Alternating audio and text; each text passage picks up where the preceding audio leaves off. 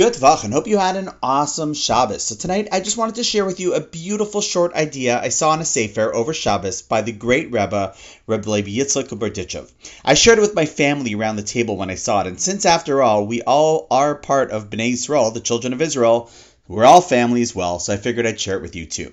I've mentioned before how the Aleph Beis has layers and layers of depth behind it, how the letters are written, what the letters represent, and the Berdichever pointed out that one can even learn from the order of the Aleph Beis. He said if you look at the letters Samech, Ayin, Pei, Tzadik, those four letters in a row which appear in order in the Aleph Beis, you can learn an amazing lesson. Samech, he says, is the only letter that's a big circle that's completely closed. All the other ones have openings. Then come Ayin and Pei.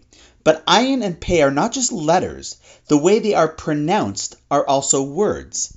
Ayin in Hebrew is eye, and Pei in Hebrew is mouth. So Reb Levi Yitzchak teaches as follows.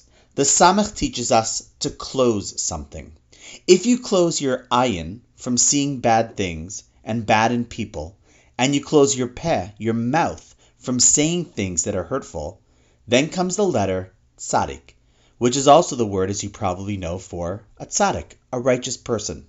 So if you close your eyes and your mouth from seeing and saying bad things, then you will inevitably become a tzaddik.